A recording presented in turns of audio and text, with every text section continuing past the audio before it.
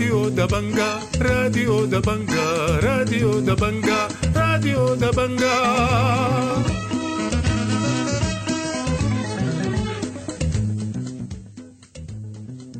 أهلا ومرحبا بكم مستمعي راديو دبنقا الأعزاء في برنامجنا ليوم الثلاثاء الموافق 20 فبراير عام 2024. برنامجنا بيشتمل على نشرة الأخبار وبرامج أخرى متفرقة، ولكن في البداية حنقدم لكم نشرة الأخبار وإليكم عناوينها.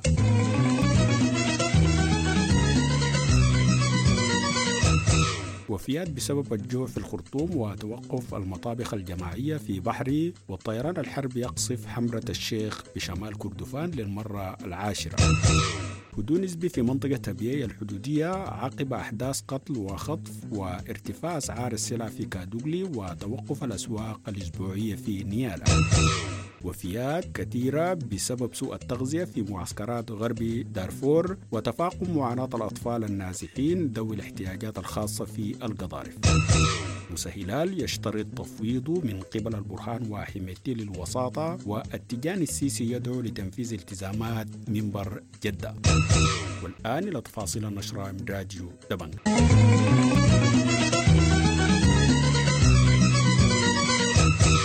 أعلنت غرفة طوارئ بحري توقف كافة المطابخ الجماعية العاملة في مدينة بحري عن العمل بسبب انقطاع خدمات الاتصالات، مشيرة إلى وفيات متعددة وسط المواطنين في أماكن متفرقة من العاصمة القومية بسبب الجوع في الفترة الماضية. وأشارت الغرفة في بيان إلى أن الشح وانعدام المواد التموينية واستحالة توفيرها في ظل الانقطاع الشامل للاتصالات أدى إلى عجز متطوعي الغرف عن الاستمرار في عمل المطابخ الجماعية. وأكدت أن توقف عمل هذه المطابخ يهدد مئات الآلاف من المواطنين المدنيين المحاصرين جراء الحرب في مدينة بحري بالجوع. وأضاف المتطوع هاشم لراديو دبنقا في هذا الخصوص: المطابخ كلها وقفت عن العمل تماما في مدينة بحري إلا مطبخ واحد في وسط بحري وحيجيب في يوم 22.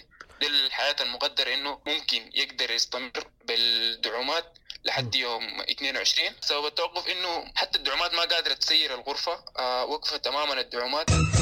تشهد منطقة أبيي المتنازع عليها بين السودان وجنوب السودان أحداث قتل وخطف راح ضحيتها 3 أشخاص خلال الأسبوع الماضي. وقال السلطان بلبك دين كوال سلطان دين كنغوك لراديو دبنقا إنه الوضع الأمني في أبيي هادي نسبيا هذه اليومين، ولكن قبل أسبوع شهدت عملية اختطاف 3 أشخاص بواسطة مجموعة متفلتة قادمة من منطقة أجاك كوج. وأوضح بلبك إنه المجموعة اقتادت الضحايا ال3 كما اعتدت على شخصين آخرين بالضرب بآلات حادة تسبب في وفاتهما لاحقا بمستشفى أبيي. وأشار إلى حادث خطف لأب و2 من بناته قبل أسبوعين. وفي حادث آخر قتل أحد الرعاة من المسيرية على يد مسلحين شرق منطقة أبيي يوم الخميس. وأضاف السلطان بلبك دين كوال لراديو دبنقا في هذا الخصوص: هذا كان اختطاف بتاع البيان مع بناته الاثنين، كان في 3 برضه يختطفوا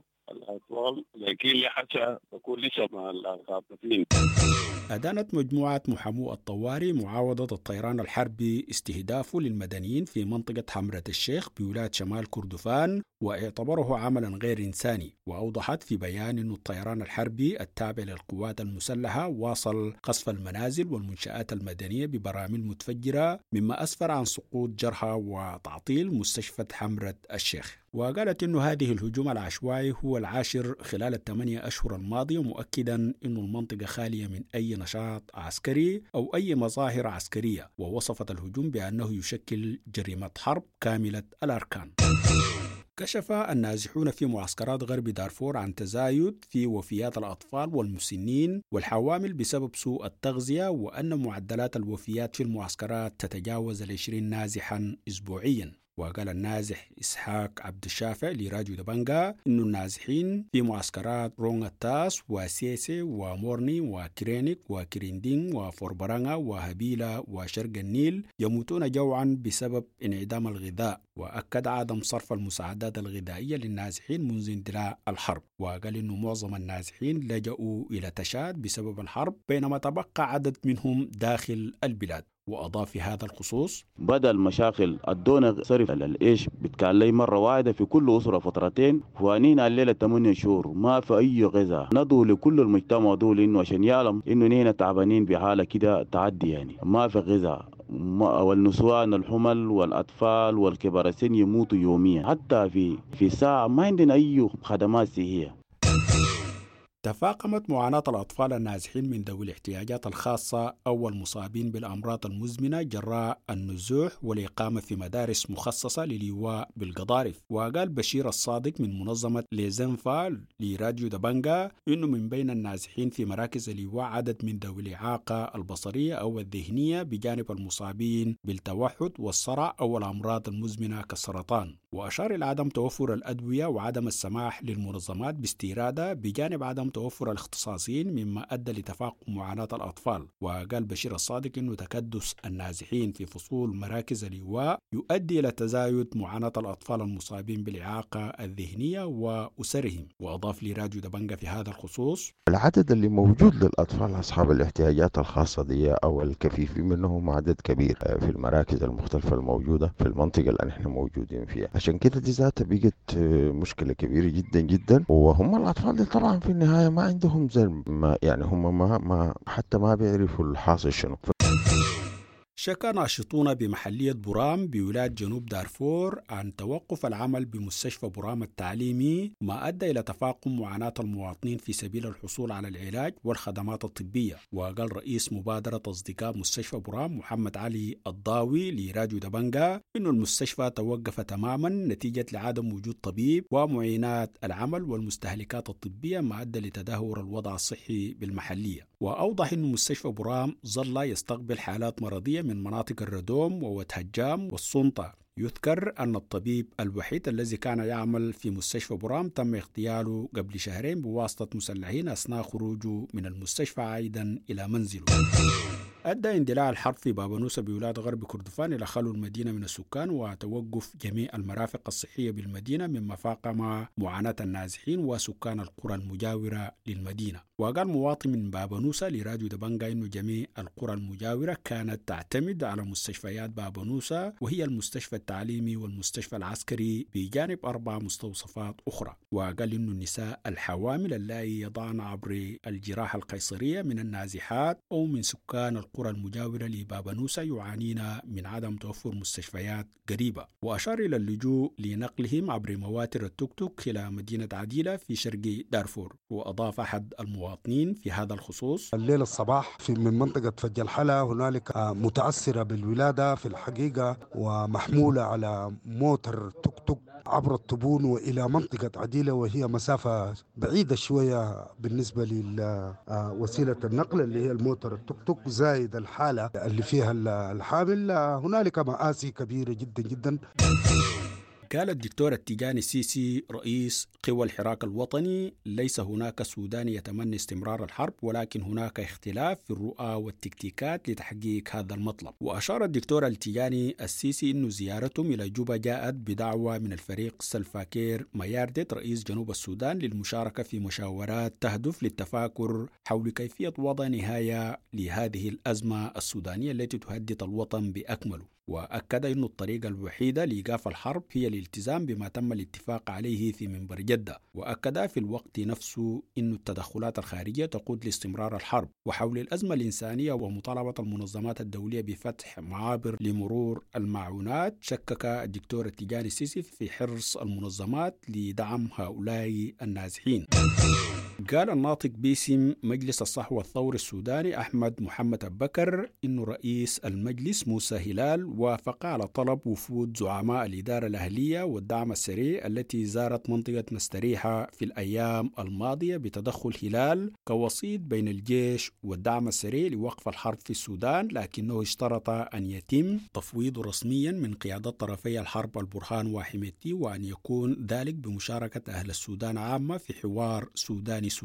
وأشار أحمد أبكر إلى أن الاجتماعات التي استمرت عدة أيام بين هلال والوفود الأهلية توصلت أشارت كذلك إلى الاتفاق على وحدة أبناء إقليم دارفور في القضايا الأهلية وعدم الدخول في الحروب فيما بينهم. كما تم الاتفاق على تكوين لجنة عليا للمصالحات الأهلية برئاسة موسى هلال للتدخل في الصلح النهائي بين قبيلتي البني هلبة والسلامات بولاية جنوب دارفور. وأضاف في هذا الخصوص: وافق هلال على ذلك، ولكن اشترط أن يتم تفويضه رسميا من قيادات طرفي الحرب، الرئيس مجلس السيادة السوداني والقائد العام للجيش السوداني الفريق أول عبد الفتاح البرهان، وقائد الدعم السريع الفريق أول محمد حمدان دقلو، وبمشاركة أهل السودان عامة في إطار الحوار السوداني.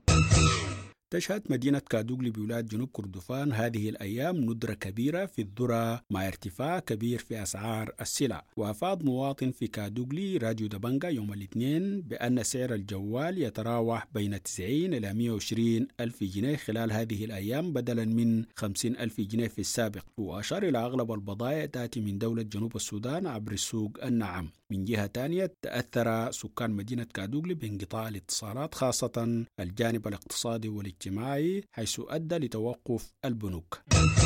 كشف مواطنون من نيالة بولاية جنوب دارفور عن توقف الأسواق الأسبوعية أسواق مدورور بسبب الأوضاع الأمنية وعدم توفر الوقود. وقال مواطن من نيالة لراديو دبنقا إن الأسواق العاملة في المدينة هي سوق موقف الجنينة وهو أكبر الأسواق، وسوق محطة قرة وهو السوق للباعة المتجولين بجانب الأسواق الصغيرة للخضروات واللحوم. وأشار إلى توفر نسبي للسلع مع الغلاء الطاهن. وأضاف في هذا الخصوص: أسواق مدورور شغالة لكن بنسبة ممكن تقول عليها بنسبة أقل من اللي كان ما قبل الحرب، لأسباب كثيرة اللي هي ممكن تكون مربوطة بالحالة الأمنية، مربوطة بارتفاع الوقود من حيث الحال منه إلى، مربوطة بالعملية حق الحراك حق المواطنين نفسهم. تشهد إدارية مجاك التابعة لمحلية الأضية بولاية غرب كردفان أزمة حادة في مياه الشرب حيث ارتفع سعر برميل الماء إلى 4000. وأعرب مواطنون من المنطقة في حديث لراديو دبنقا عن تخوفهم من تفاقم أزمة المياه بالمنطقة خلال فترة الصيف، مشيرين إلى الزيادة الكبيرة في عدد السكان بعد نزوح عدد من المواطنين من مدينة بابونوسا نحو إدارية مجاك جراء الحرب. من جهة أخرى شك عدد من المواطنين بالمنطقة من ظاهرة حمل السلاح داخل الأسواق والأماكن العامة وإطلاق الأعير النارية المتكررة. قالت اللجنة التحضيرية لمؤتمر القضايا الإنسانية في إقليم دارفور إنها التقت يوم الاثنين بالمجلس المصري للشؤون الخارجية وأبلغته برغبتها في تنظيم المؤتمر بالقاهرة. وقالت اللجنة في بيان إنها تسلمت خلال اللقاء نسخة من مشروع مبادرة المجلس المصري لتجاوز الأزمة السودانية، وتنص المبادرة المحافظة على وحدة السودان واستقلاله وسلامة أراضيه.